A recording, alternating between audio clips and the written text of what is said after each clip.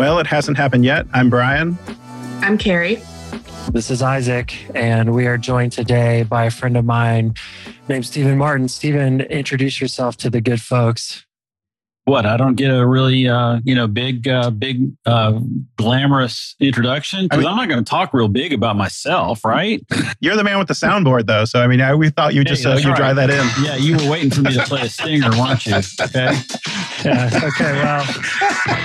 I'm I'm the Reverend Stephen D. Martin. I am United Methodist clergy for a long, long time, longer than Isaac's been alive, I think.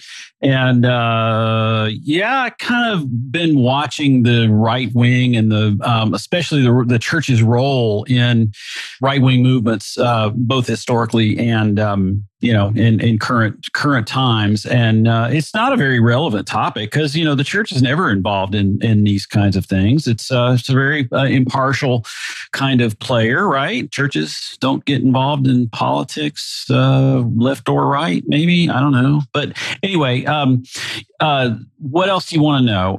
Stephen filmmaker. Yeah. Yep. Filmmaker, communicator with the National Council of Churches for a few years, and now working on a project called the Lakelands Institute, which is basically working to deal with work with church bodies and with clergy on issues that are facing the church, dealing with mainly the big transitions that the church is in right now. I first met Stephen in Charlottesville when he stayed at my house for the first anniversary of A12, but he was there in 2017 and took some very famous photographs of the event that day. So shout out to that. You've probably seen one, probably the most famous being a picture of the wall of clergy marching towards the white supremacists there. It was all over the place. So that was Stephen's picture. We wanted you to come on, Stephen, but first I have to ask a question that I probably should have asked before inviting you on. Are you technically a baby boomer? How old are you? What generation do you fall in? This is a question. This is a big question. So I was born in November 21st, 1963. 12 hours after I was born, President Kennedy was assassinated. Oh, wow. So nobody noticed or celebrated your birth. Yeah, it's really cool. But that means that, one of the signature events for baby boomers define themselves as where were you when JFK was assassinated? Do you remember where you were? I know where I was, but I don't remember it. And my life has been kind of marked by that remembrance every year of my life. So I kind of have that affinity with the baby boom generation. But I also think that one of the key defining characteristics of the baby boom generation is that the Beatles had to have something to do with your life, and the Beatles had nothing in my childhood. I was completely unaware of the Beatles and all such similar movements. So I really feel more of an affinity toward Gen X than the Boomers. So let's that's debatable in every way possible, but let's just go with that. I'm happy to have another Gen X person on the podcast. That was also at first I was thinking, this is a long way of saying this is a no this is a yes that desperately wants to be a no type of answer. But I'm in. I think you're 100% in. So Gen X, I'm on the tail end of that, and it's funny because I'm also just between Gen X and I guess it would be millennial, but somewhere in between that little zone because I don't have a lot of the touchstones that people do. So welcome on. I'm glad to have another person that's not in their teens or late teens and 20s on the podcast. Yeah. In other words, it's good to have an old guy, right? Yeah, there it is. I was trying to. I get called the old guy all the time, so I was trying not to go there. Fine. But I don't have a fragile ego. Okay. It's not very fragile. Wanted to invite some wisdom onto the podcast. Hey, there you go. Some wisdom. That's right. So with a good hairstyle. But that's it. I mean, the reason why we wanted to have you on, Stephen, is because there was an announcement this week that the sort of traditionalist far-right side of the United Methodist Church has announced its new global denomination that they hope to form after the General Conference in 2022 called the Global Methodist Church. And it's sort of the culmination, the coming schism in the United Methodist Church is sort of the culmination of about 40 years of active work by the far right in this denomination to, basically tear apart the institution of the United Methodist Church. You've been tracking that for a long time. And so we wanted to have you on to kind of take us through that history. But first, y'all, what else do we need to share with folks to set up the moment that we're in before we go back to the beginning of it? Well, I think if I might just jump in, being scared of silent time at any point in my life, I'm kind of afraid of silence. I think that this is just this is just a piece of this larger division that's taking place in society right now. And it's not just that this has been going on in the United Methodist Church. It's not just that this has been going on in the mainline denominations. This has been going on across the church and across the whole spectrum, church, non-church, everything. We're all, this split in society has been intentionally exacerbated. I'll just leave it there. Carrie, what were you going to say? I was going to say that we might get into some inside baseball about the Methodist Church in this pod.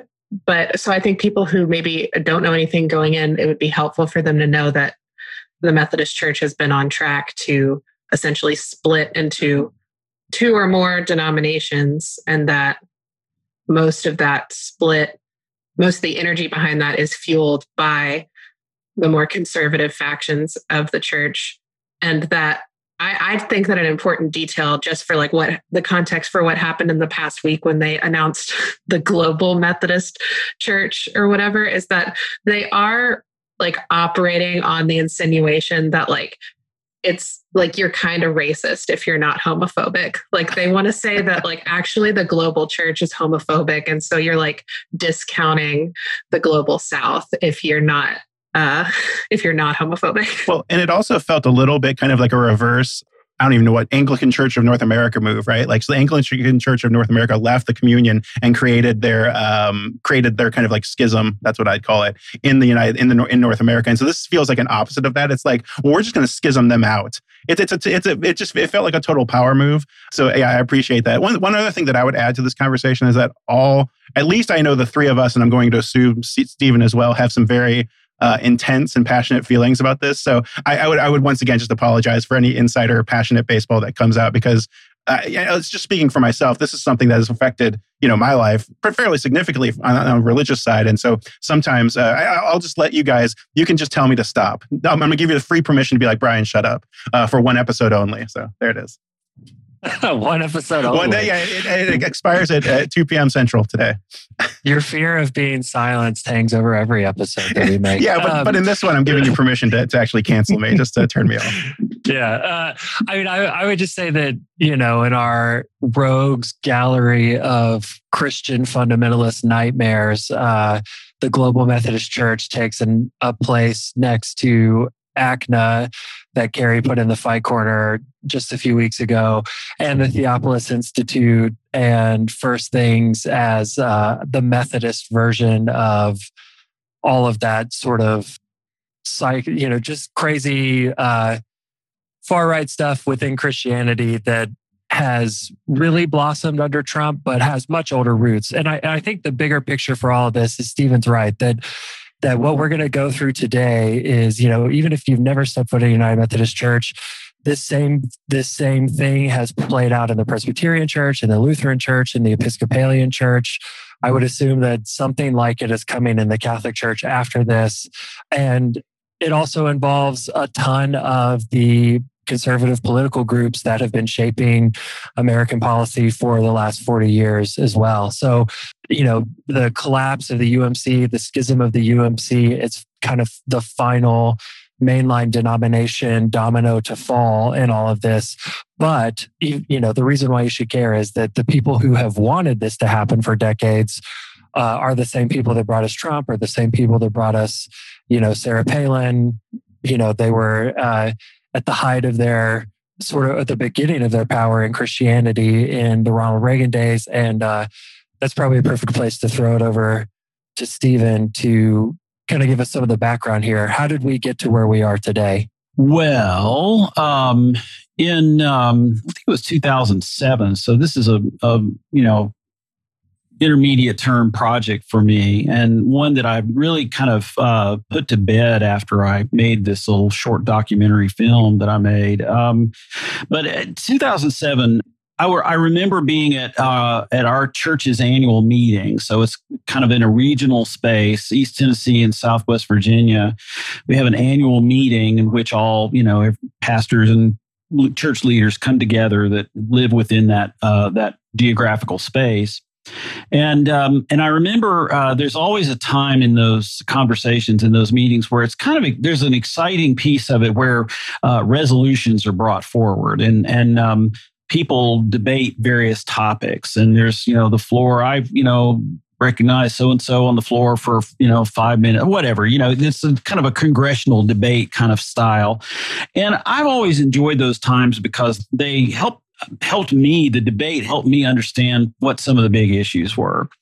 And in 2006, I believe, or maybe 2005, I recognized that there was one of those resolutions that was coming in, and it was penned by, or it was signed by members of this group, but it was written by somebody else. It was written, you could go to you could search the language, and you could go to a website, and you could see that this was not a resolution that had come organically from the floor of this conference, but instead, it had been disseminated from ostensibly what it called itself as a think tank in Washington, D.C. And I got really indignant about that. I was really kind of like, what the heck is going on here where outsiders are meddling in our little family's business here, and what's going on? And I started doing some research and making some connections.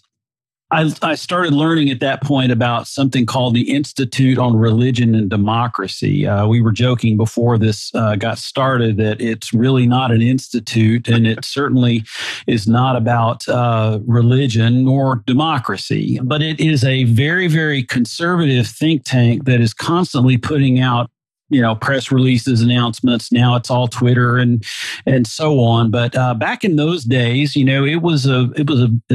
issued a newsletter that was a very glossy quarterly magazine kind of thing. And then they had departments set up for each of the mainline denominations. So there was a group, or part of the staff was devoted to issues in the Presbyterian Church, some in the United Methodist Church, some in the Episcopal Church. And all of these organizations were being targeted by their writings and by their work in such a way that church leaders were terribly afraid of being written up by the Institute on Religion and Democracy. So let's just say that you're a Lutheran bishop and you held an event. There might be somebody that showed up at that event that was from the Institute on Religion and Democracy, and they would be there as a reporter, ostensibly. Now, there are times when they actually, I've been at lots of events where they showed up and they did actually pretty good standard reporting, but often these reports would not be actually accurate, but they would be hit pieces. They would be ad hominem attacks. They would be finding heresy where there was no heresy. And these kinds of things would take place. And let's say that you're a bishop in a church and you were at a conference and one of those people showed up to write, to report on the event. You would suddenly be absolutely terrified to take any kind of prophetic stance on any issue because of the fear of getting written up in an article by the IRD and having a large number of your constituents come after you for this terrible thing that you did or didn't. I think they didn't. I don't think they made things up so much, but they definitely would take things out of context and spin statements in a way that was inflammatory rather than just factual. So that's how I became aware of it. Now, it actually starts earlier than that. We could go back into that history, but, I don't really know as much about that as I know about what, I've kind of laid out in front of you now. Well, just to give people a taste of this, like why it was a problem for leaders in the church is that they would write an article about, someone speaking. And then at the end of it, it would say, if you disagree with this, contact your bishop, send a check to the Institute for Religion and Democracy. Basically, it was an early attempt to sort of generate outrage for the sake of, getting people fired, which has always been something that the right has had more success doing to the left than the other way around, even though they decry it all the time. But just to give you a breakdown of the arms of the Institute on Religion and Democracy right now, they have 3 sort of blogs or subsets of their website that I just pulled up. One of them is called Juicy Ecumenism. Yeah, which I'd like to say is Ben Shapiro's favorite blog.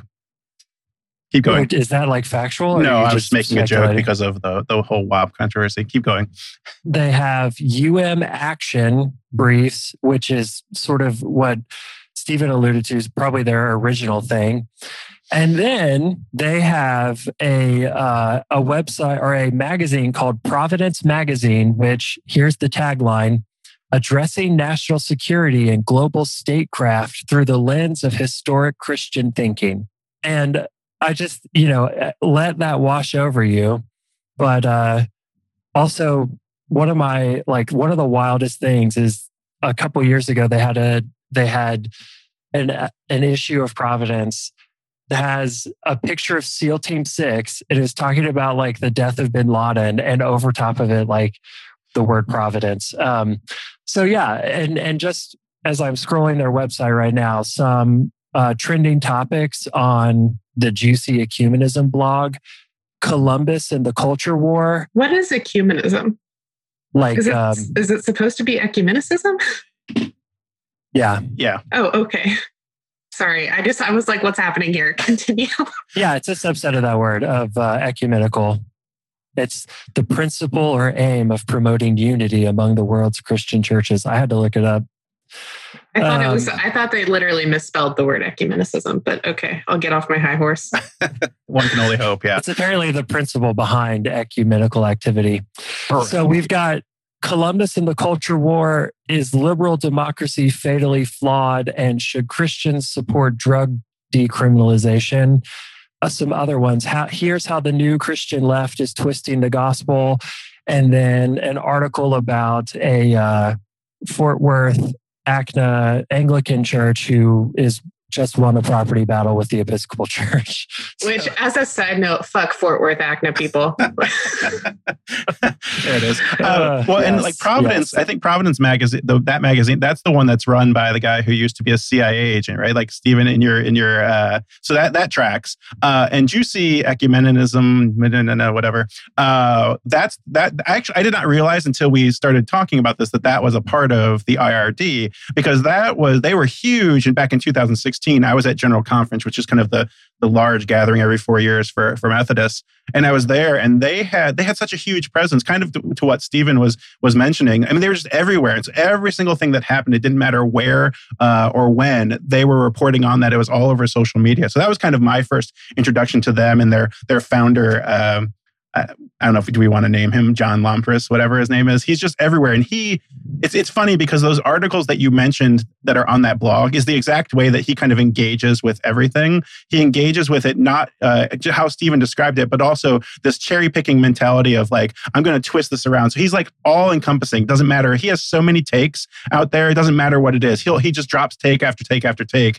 And it's kind of this like thing of like, I feel like it's just this constant deluge of information. I don't know what the strategy is. Maybe it is just to kind of always be out there. But he literally like will just pop up in the middle of a discussion on Twitter or Facebook and like drop a take and then just be gone. And it's always really the same thing. So anyway, I'm triggered by him and by that blog because it's just. And I'm triggered too, but I also want to make clear that John Lompris is not in any way, shape, or form a founder of the IRD. It goes further back than that. And there is a woman whose name escapes me at the moment. But the Institute was begun in the mid 80s as part of the right wing's campaign against, or actually in support of the Contras during the Reagan administration. Oh, holy shit. Some of you babies are young, old enough to understand all that or to remember it. There was a As time. As a side note, if you don't understand the Iran-Contra situation, there is a podcast called You're Wrong About that has a very good, very short episode that will explain it to you. Back to you, Steve. Yeah, and that's a big piece of history because it was humiliating for Reagan to get caught up in this whole thing, but it was also very extra constitutional. When the U.S. government was backing the Contras it's in Nicaragua, right? In Nicaragua, and the Sandinista, their battle against the Sandinistas, the IRD came in as a way of kind of supporting that point of view. It was begun by Richard John Newhouse, who was he started his career as a Lutheran clergy person, but shifted over and became a Catholic priest. Started a magazine called First Things, which was a very conservative, kind of a foreign policy almost magazine. But the IRD was begun. That's what we call it. We call it the IRD because it's just it's less cumbersome than the Institute on Religion and Democracy. But it came out of this attempt in the 80s to silence the progressive the liberal church's protest against the U.S. government supporting the Contras, and it kind of couched in the language of religious freedom.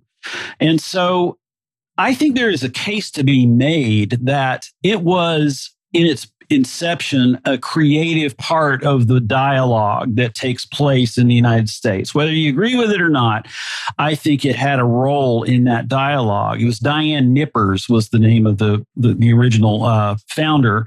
Well, she passed away. She passed away from cancer fairly early on, and when she died, it's like this whole organization was transformed and became kind of weaponized. And a key figure in that weaponization was a former CIA. He wasn't an operative. He was more of an analyst, one of these guys that sits in a basement and goes over, radio transmissions or something like that. But a guy named Mark Tooley, who is currently the president, I believe, of the IRD. It's interesting that actually Tool is a part of his name. We can run with that if we'd like, but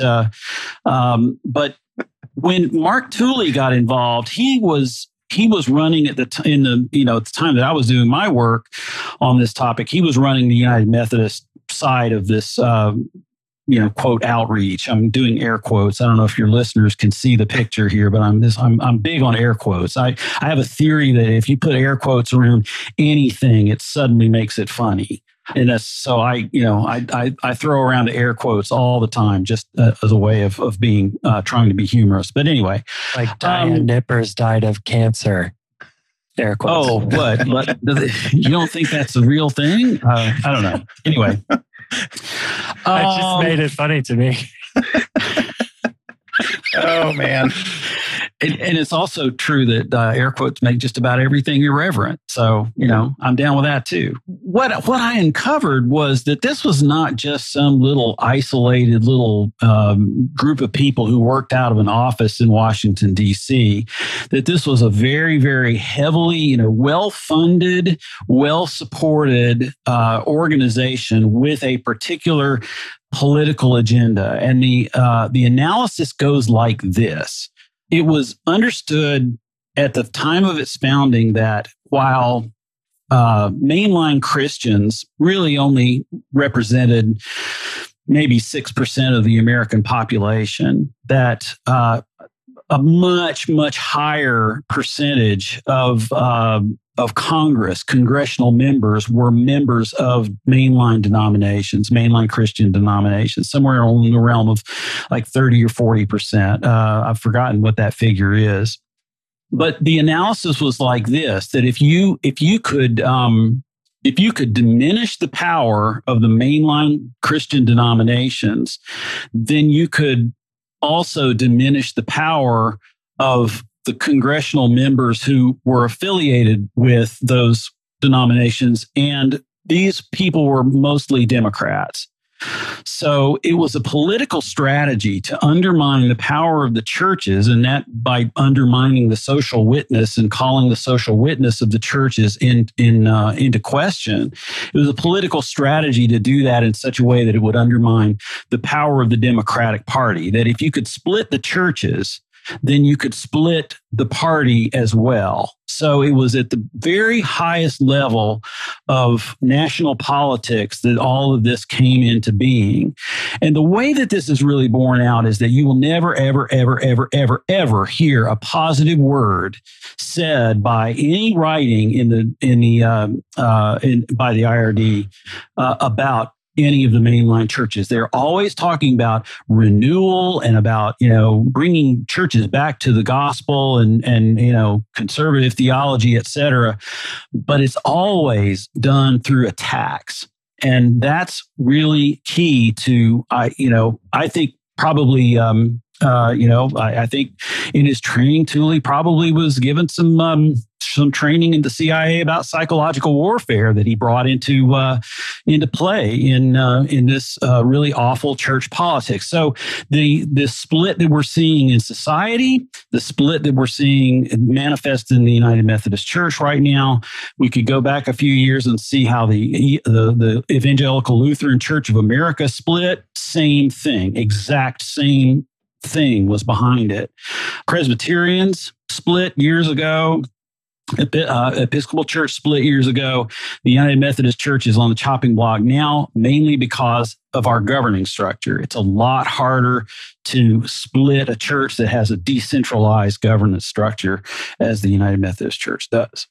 Yeah, so there's a bunch of stuff to sort of pull out there and really kind of hone in on. And you hit it there with that last comment, that the reason why you can do something, so basically Mark Tooley, to put an even finer point on it than you did, was hired from the CIA to come in and do regime change in the mainline Protestant denominations in the United States. Fair enough.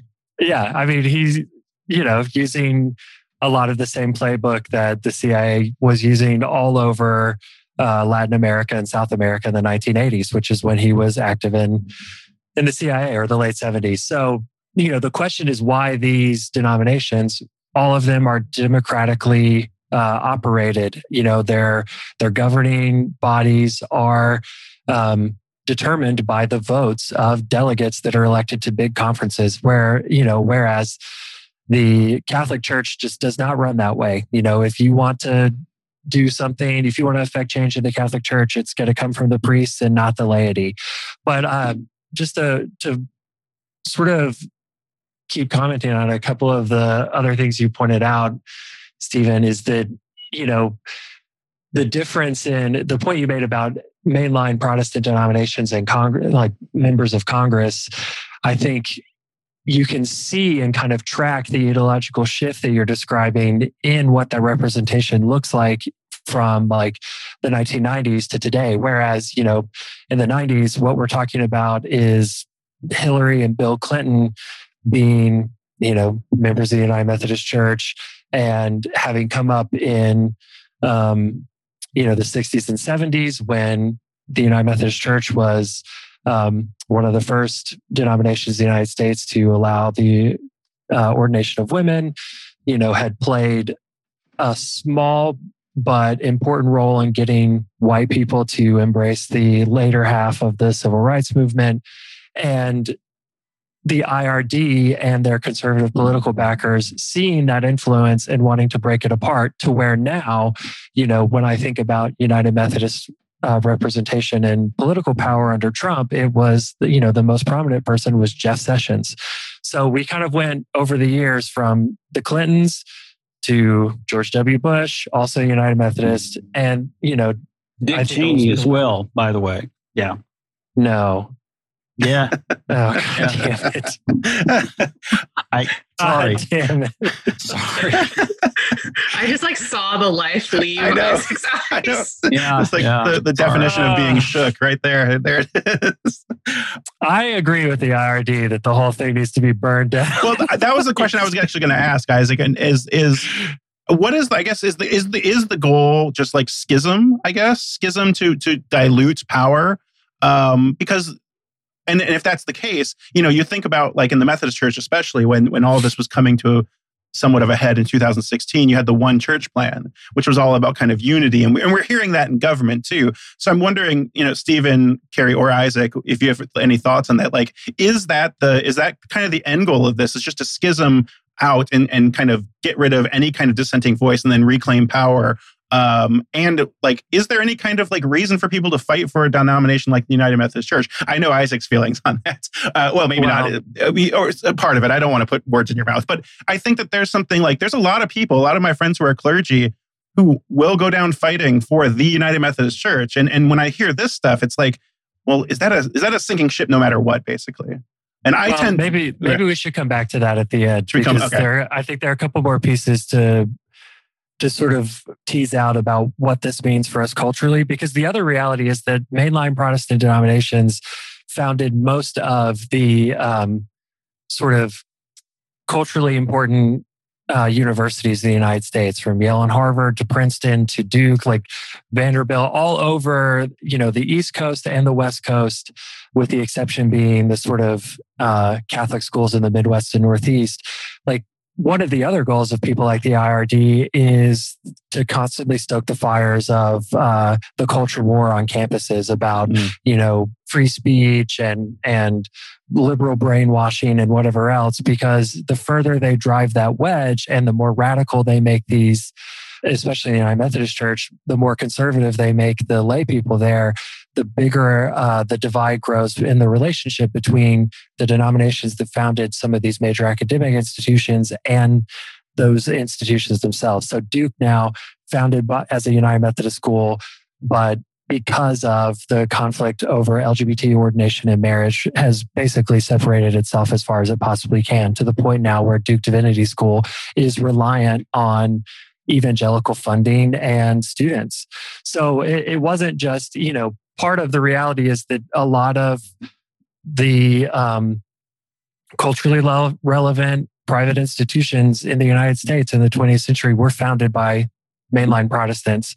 And that's another key part of the sort of disruption that they've been trying to create. And I'm going to shut up now. Well, and again, just to broaden it out even more, I'm not a conspiracy theory guy. I have arguments with my brother all the time, who is a conspiracy theory guy, and we both come out at the same point in a lot of places. We come to the same conclusions about how broken things are, but I tend to look at things in a systemic way, right, where he looks at these cabals who are operating in dark closets and and making moves. So I don't really go that direction, but this is not this sounds conspiratorial. It kind of is, because the IRD is a very small organization. It's in a coalition with other larger organizations who have other goals in mind.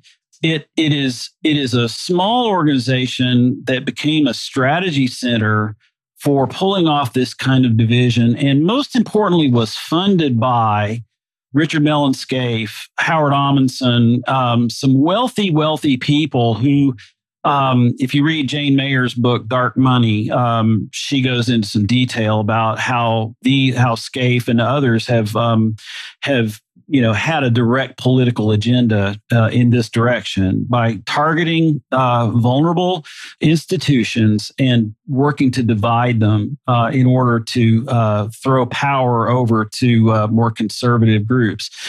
this is a technique that the U.S. and all of the colonial powers used over the centuries to control people, divide and conquer. We know about divide and conquer, but also when the Paris Peace Conference was redrew the maps of all the countries in the world.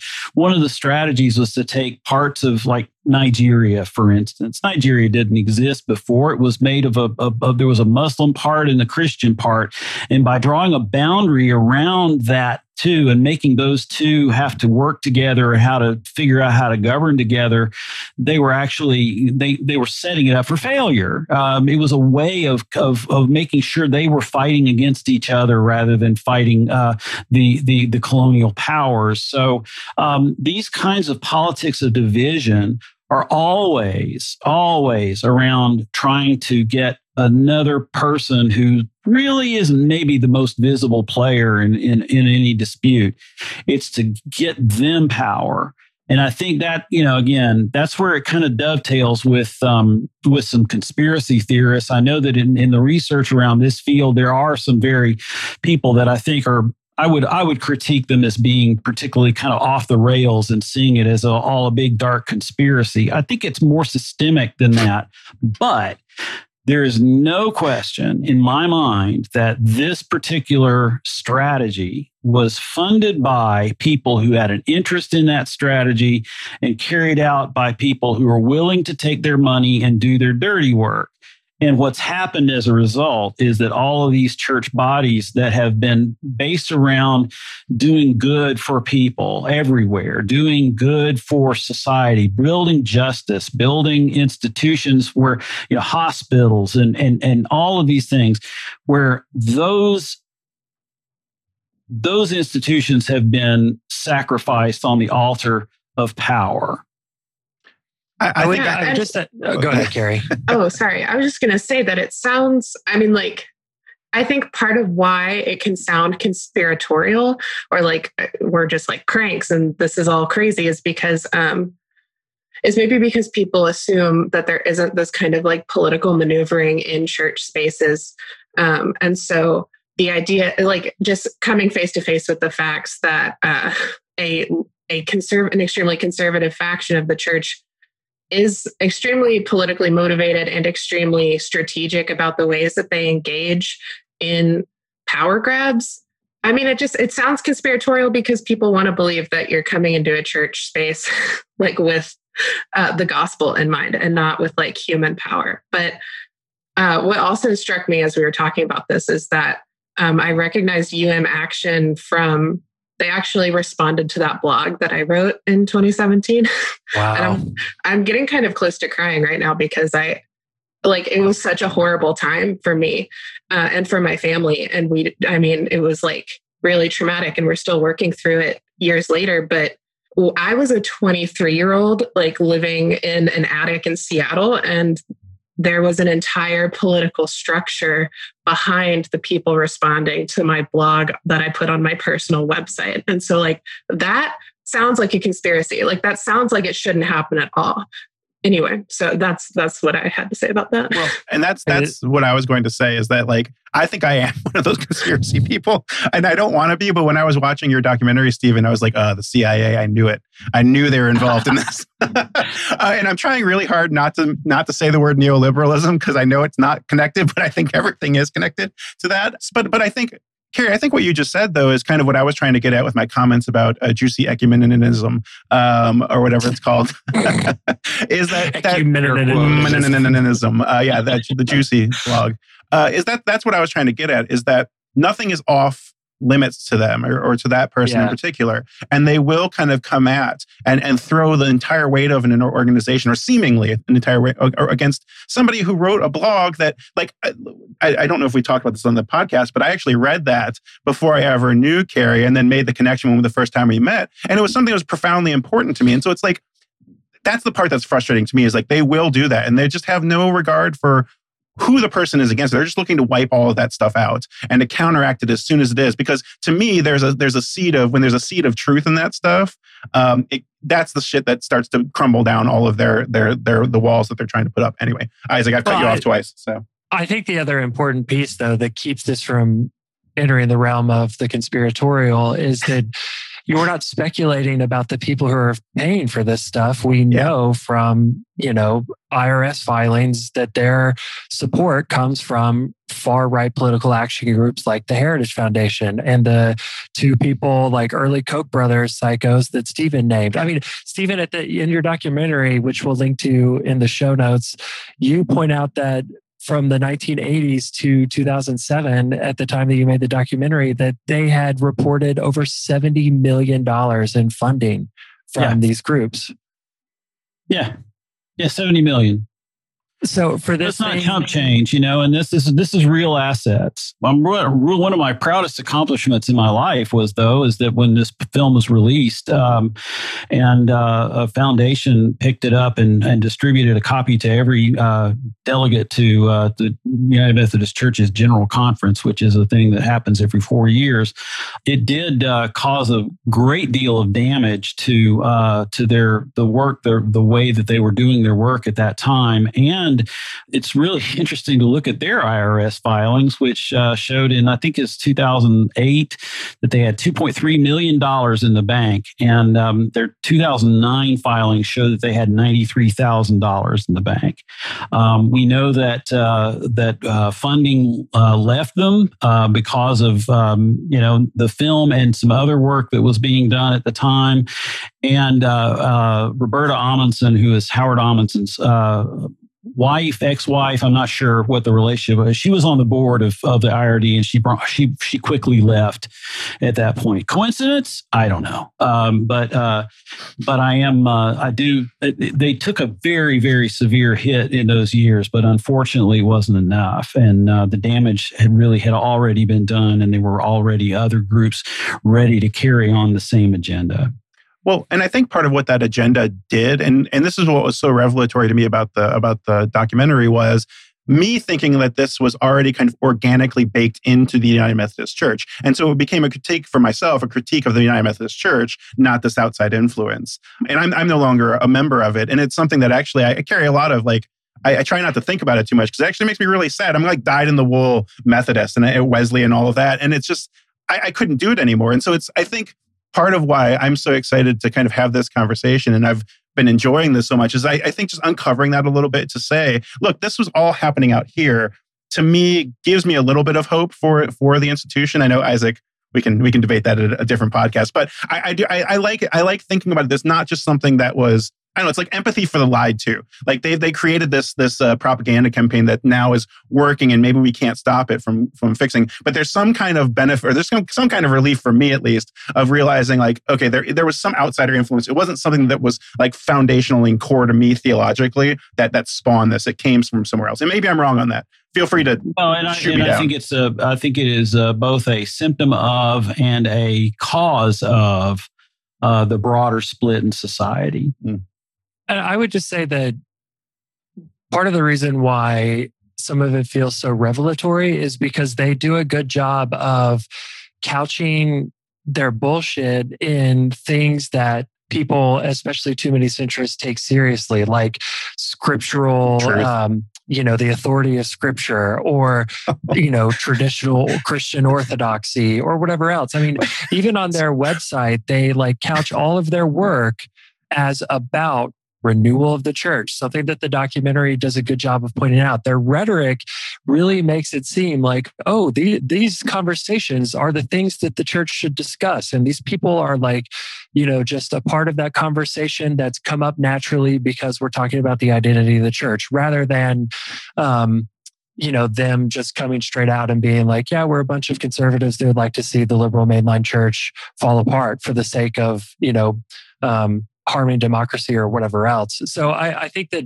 too often we take their side seriously as intellectual partners in difficult discussions for the Christian tradition, rather than political operatives with a fucking agenda trying to rip this thing apart. And for me, the blame there really falls to a lot of pastors for not sort of more openly talking about this. But I think the same thing happens in Congress all day long when, Democrats won't until recently, openly even talk about the fact that Republicans are constantly trying to take away the right to vote for anyone except, older, wealthy white people. So it's just like to go back and say, a long story short, they've been using LGBT people specifically as a Trojan horse for decades for this other deeper agenda. They don't give a shit about, they don't give a shit about the authority of Scripture or the renewal of the church. And the other weird thing that you point out in the documentary that we kind of glossed over earlier is that one of the founding members of this group was a fucking Catholic. And most of the people who worked for them were Roman Catholics. They were not even Methodist or Protestant at all. So if you want to get really conspiratorial, this is the papists trying to infiltrate the Protestant movement and destroy it. Do you have a warning? Do you have a warning signal on your soundboard, Stephen? We might need that there. Some kind of. No, I don't. I took the sad trombone sound off, and I took the crowd applause. I should have kept them on just for this podcast. Maybe like a siren or something. I know. For the moment where Isaac almost came out, his hot take of coming out against scriptural authority, and I was about ready to plug our People's Commentary, a Bible podcast, but then he brought it around at the end, so I felt fine about it. I am in full Bane mode right now. I know you are. I didn't know we were going to be calling people papists on the pod today. It's gone off the rail. Well, I will say that while it is being done by, while there are plenty of fingers to be pointed at in the Catholic Church right now, as far as, culture wars and ultra conservative politics and stuff like this. And yes, in fact, the IRD and, funded by and founded by, conservative Catholics. This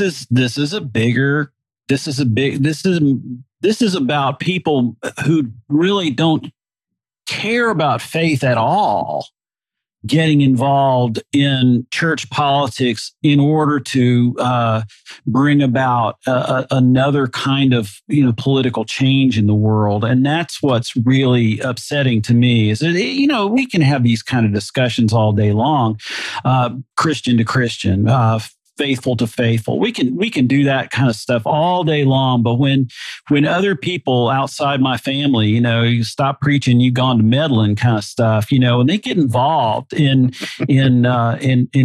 pitting me against, I've pastored churches in East Tennessee, and back in the 90s, people didn't care about LGBTQ. They didn't care one way or the other. It wasn't something that could be, it wasn't this big divisive issue that people were ready to bomb each other's houses over. It was something we could talk about and discuss and just, and yeah, you may disagree with that statement to a great degree. And I that's fair. But the fact that this is so divisive, all that we're ready to just, blow it all up. That is the work of people who have an interest in seeing that take place. That's pure and simple. Yeah. And I mean, I think I do sort of disagree with the idea that people didn't care about LGBTQ issues. Fair enough. Yeah. But I do think that part of the reason that there wasn't so much furor around it is also, I mean, there were in fact fewer LGBT Christians in churches in the 90s. The rates of LGBT Christians have actually gone up in the last 20 years. But also in discussions of LGBT issues theologically, a lot of the onus is on LGBT people to have grace for the people who disagree with our existence. And I mean, this is just for me personally and not for any other LGBT person, but I'm willing to have those discussions and find grace for individual people who disagree with the theological positions I take.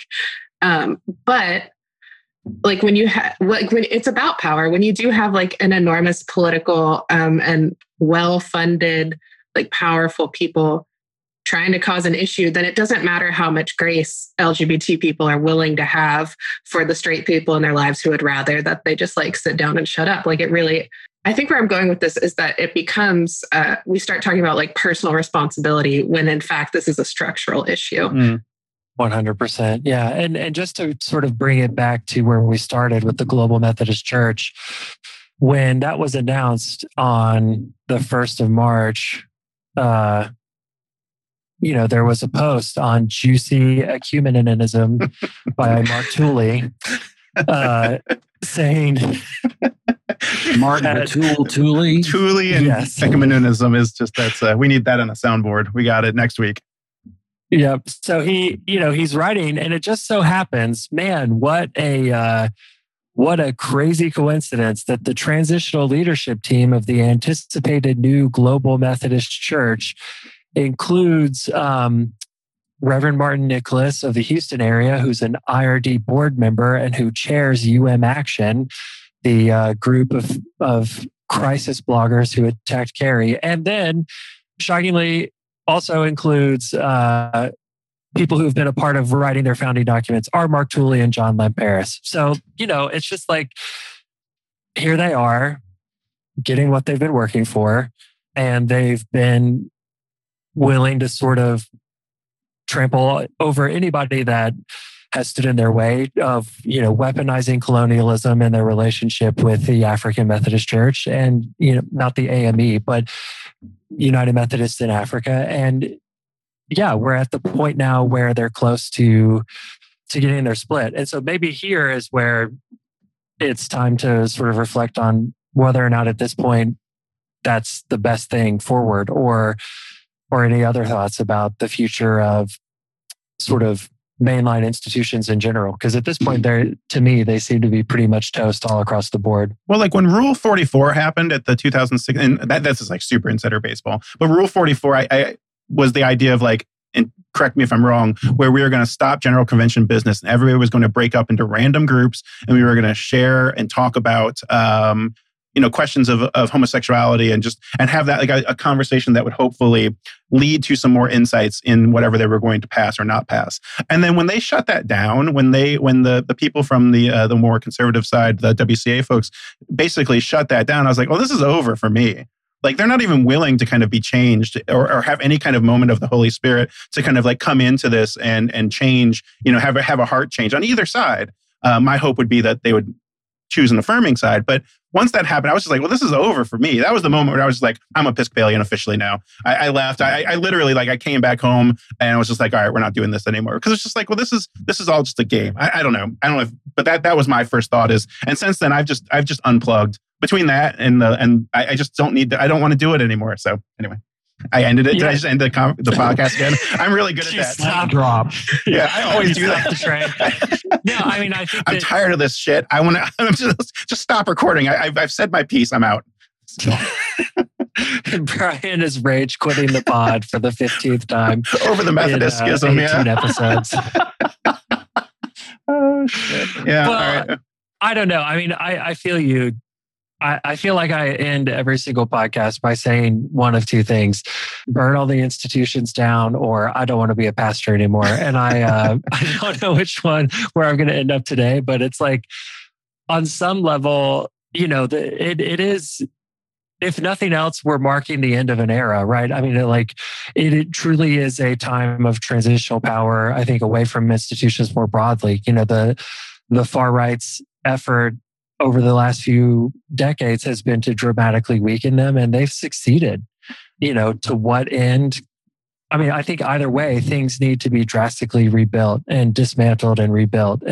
But the other reality here is that we're also talking about, what's going to happen now after the split in 2022 is at least a decade of legal battles over the distribution of assets. I mean, that's the other reality here is we're talking about hundreds of millions of dollars being reallocated and divided and whatever else in court, just like happened in the Episcopal Church and the Lutheran Church. And that's about, a power transfer as well.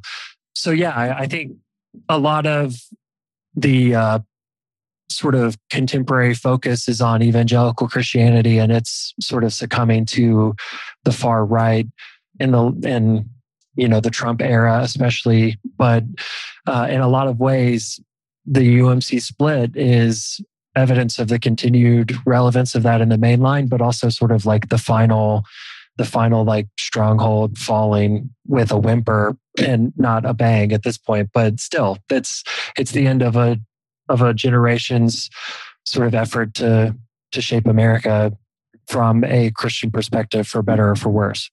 In a rare, non-sarcastic. Can I be an optimist for a second? Yeah, go ahead. I was going to say something optimistic too. So rarely for me, I was just going to say, Isaac, we need people like you though to remain being pastors. Like, right? Like that's I mean, for real. Like I'm being nice. I'm trying to say this. I'm trying to lift you up instead of bring you down. And I've told Isaac this that when I met him and a few other clergy in Charlottesville, I suddenly had hope for the future again. So you can't leave. Yeah, let's calm it down now. I think that's a little bit. That's enough for honestly, Isaac right there. I think that these things a lot of us have been frustrated. I've been frustrated all my life at the inauthenticity of the church, the hypocrisy in the church, the ways that in most of the churches I've either pastored or been a part of it. There's social clubs, they're country clubs. They're not about doing the hard work of the gospel. There's no sense of life, death, and resurrection in the churches, and in the structures that support those churches, the conferences and the hierarchies and stuff. There's definitely not any sense of life, death, and resurrection. So I've been frustrated with that for a long time, and there's been a lot of scholars, like David Gushee, who've been saying, we just need to get rid of let's do the thing where you like sift the wheat separate the wheat from the chaff. Let the chaff go, let it blow away. And what we really need is a smaller church, but a more disciplined and a stronger social witness. And honestly, I think the kingdom of God would not suffer a lot if a lot of our churches fell apart and closed.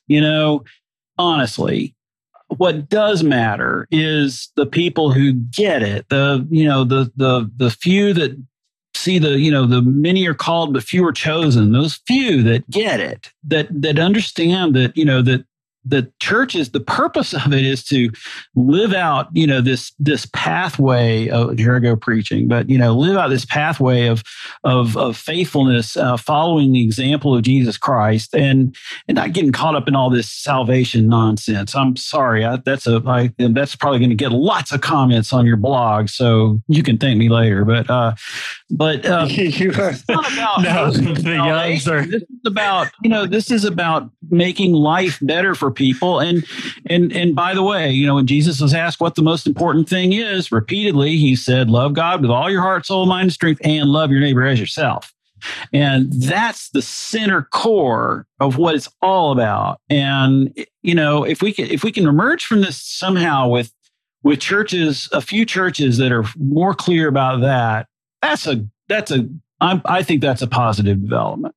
Stephen, you're forgetting which generation you're talking to. The only thing millennials and Zoomers care about is tearing down capitalism. So you're preaching to the choir. That's cool. Yeah, I mean, if anything, if I was going to say anything positive, and it's a stretch, let's be honest, but this is the time for Methodism to step away from its role in imperial power. And, the reality is that I don't want Dick Cheney to be a Methodist. I don't want George W. Bush to be a Methodist. I don't want the Iraq War or child separation of the border to be a part of the United Methodist Church.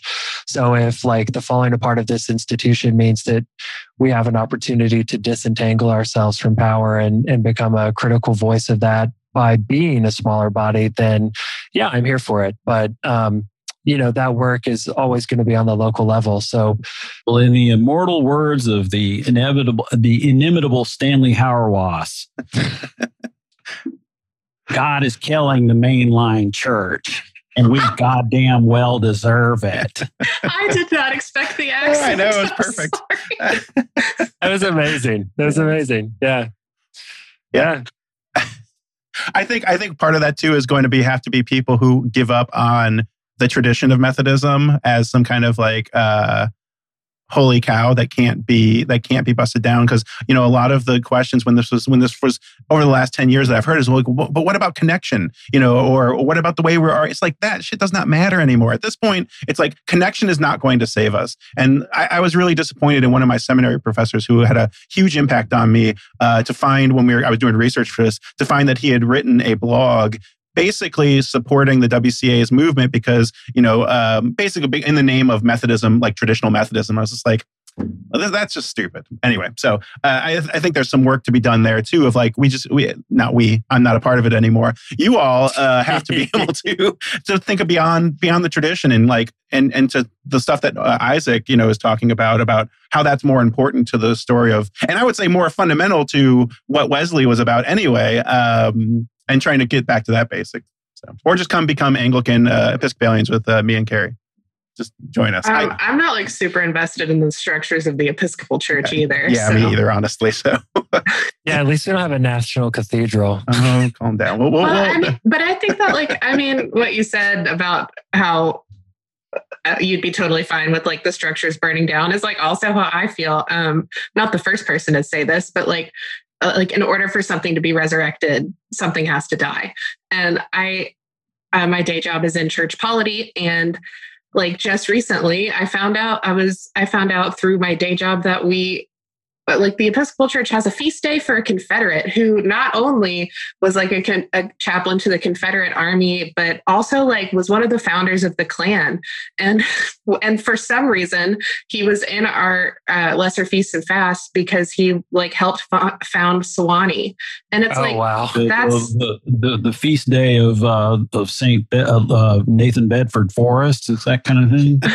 William Porcher Dubose, I think was his name. Oh yeah. Yeah. No, that's you're thinking. I've celebrated that feast day many times. You're thinking of the statue. It's just that, like, the fact that we have that, and the reason I found out about this is because there's a resolution to remove him from the Lesser Feasts and Fasts so that we no longer are celebrating him.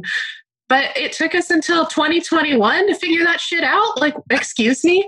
So I guess I'm not invested in the structures of any church. And I do think that like, I don't love that it is the conservative wing of the denomination that is like ostensibly winning these battles and like ostensibly winning the fight to divide the church. But I also don't necessarily think it's going to be a bad thing in the long run.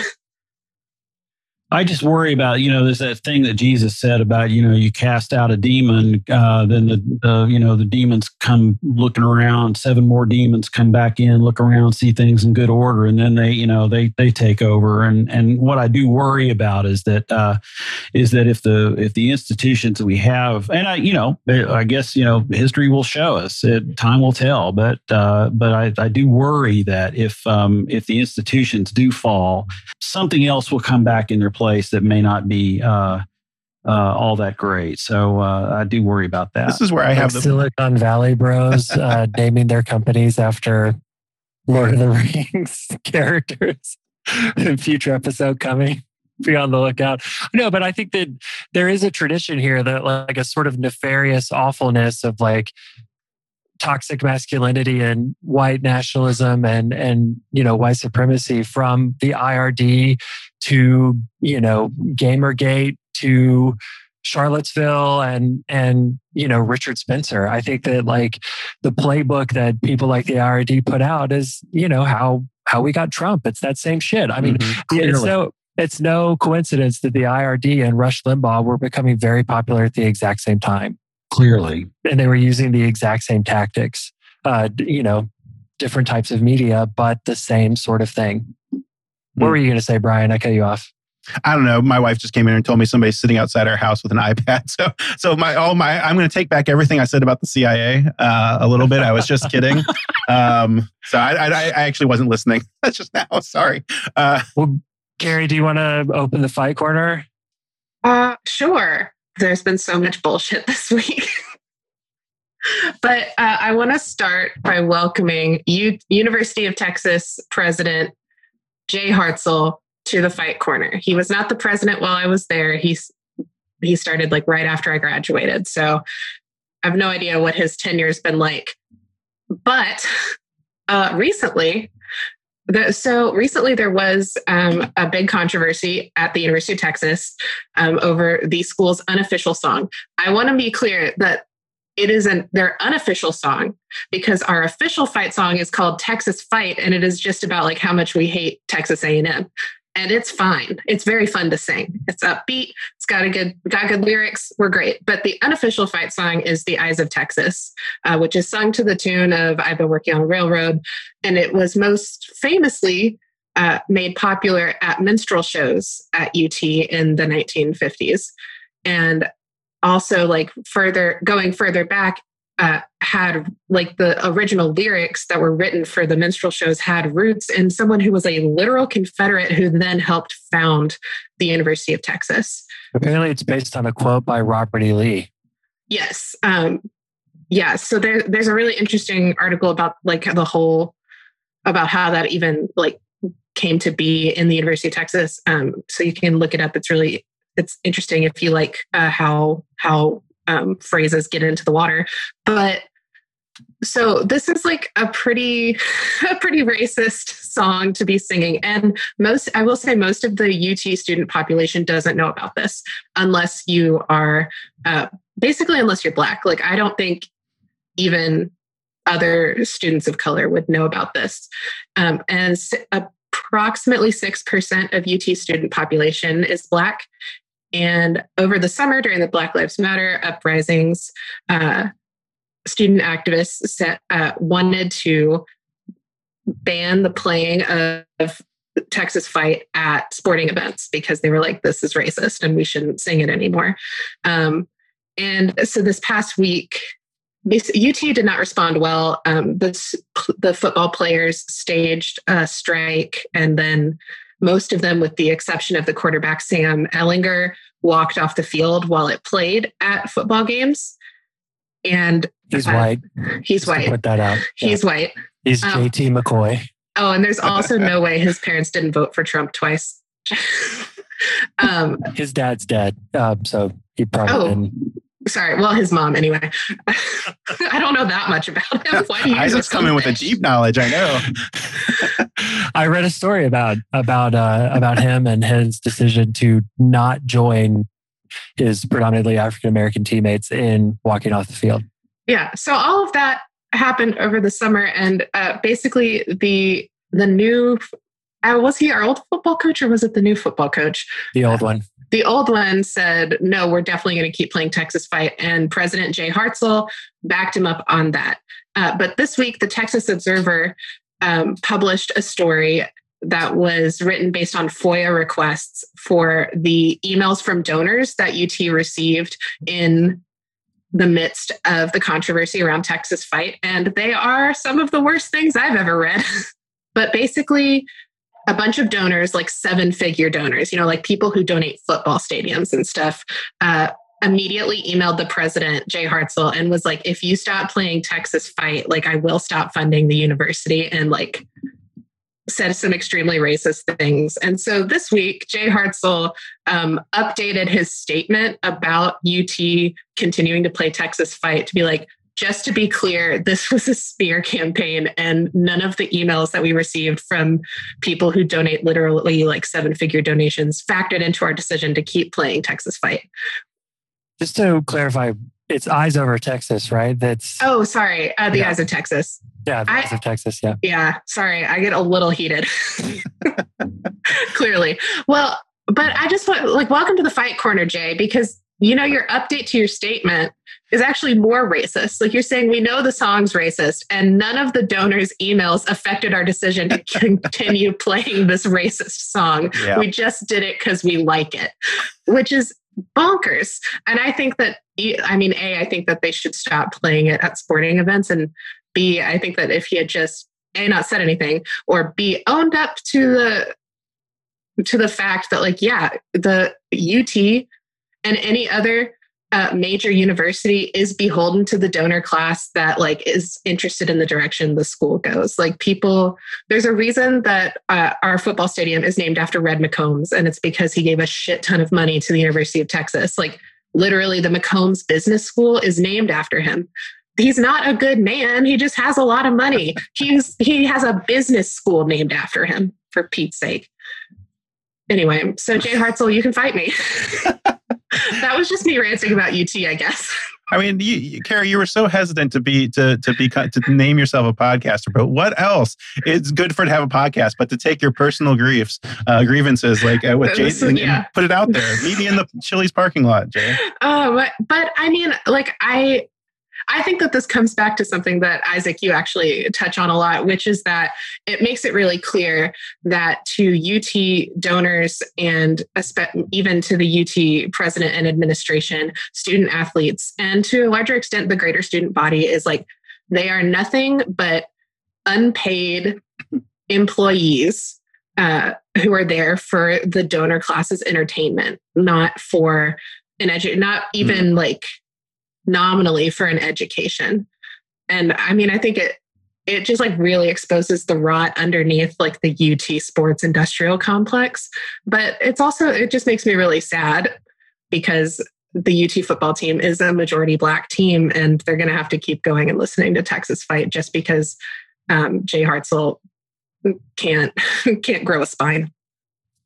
Well, I think to connect some of this back to everything we've talked about leading up to this, UVA also had a moment like this in the fall where, in the midst of trying to figure out what to do with its racist statues, including one of George Rogers Clark about to kill a Native American, and the Confederate cemetery that's on their campus, and of course the Thomas Jefferson statue at the heart of it. Jim Ryan, the president, said, as long as I'm president, UVA will never walk away from Thomas Jefferson or his legacy. And it's because the people who are like most important to these schools' finances are the same people who have been radicalized or a part of founding these movements that have radicalized so much of the right around the culture war aspects of this, how we tell the history of this nation and whose stories gets to be shared or ballyhooed or whatever the fuck. But anyway, it's just, I think it's just another example of that exact same dynamic that we've already touched on. And with that, I think all takes have truly been revealed, including Brian's terrible insecurity over getting canceled. Yes. Canceled, literally. I don't like people sitting outside my house, so I got to go investigate. Canceled unto death. Stephen, is there anything you'd like to plug before we let everybody go? Also, I just want to put out a word that Stephen is blissfully ignorant of the Fight Corner before today, probably, and does not endorse or necessarily like the beliefs and people put in the Fight Corner. He does not directly endorse necessarily or agree with whoever gets beat up. I think that works out to shield. Yeah. And every time you were talking about UT, I kept thinking about, University of Tennessee, the other UT. Oh, Carrie and I talk about this all the time. So I was just so confused there. Excuse me. I just can't get out of the habit. No, I hear you. But what's up with the same orange that's I don't get it. Anyway. Your orange is way uglier. Don't talk to me about that. No. All right. The Fight Corner's about to reopen. Yeah. Hey, anything I want to plug? Yeah. Love, justice, and mercy, and all that stuff. That's how I'd like to plug that. Find me at www.lakelandsinstitute.com. That's my project, and lots of cool things happening right now. But man, it's a crazy time, but I love it. I feel like there's a lot of ferment that's been taking place all my career that's just now we're starting to see it pop, and we're seeing it go bad, and we're seeing some real opportunities open up. So yeah, that's what I'm here to talk about. Word, we appreciate it, Stephen. Thanks for enlightening us about all the horrible shit in our country and our church. Yeah, man. Anytime you need some depressing shit. Yeah. All right, y'all. Like and subscribe to the pod so that we can all quit our jobs and work on the pod farm.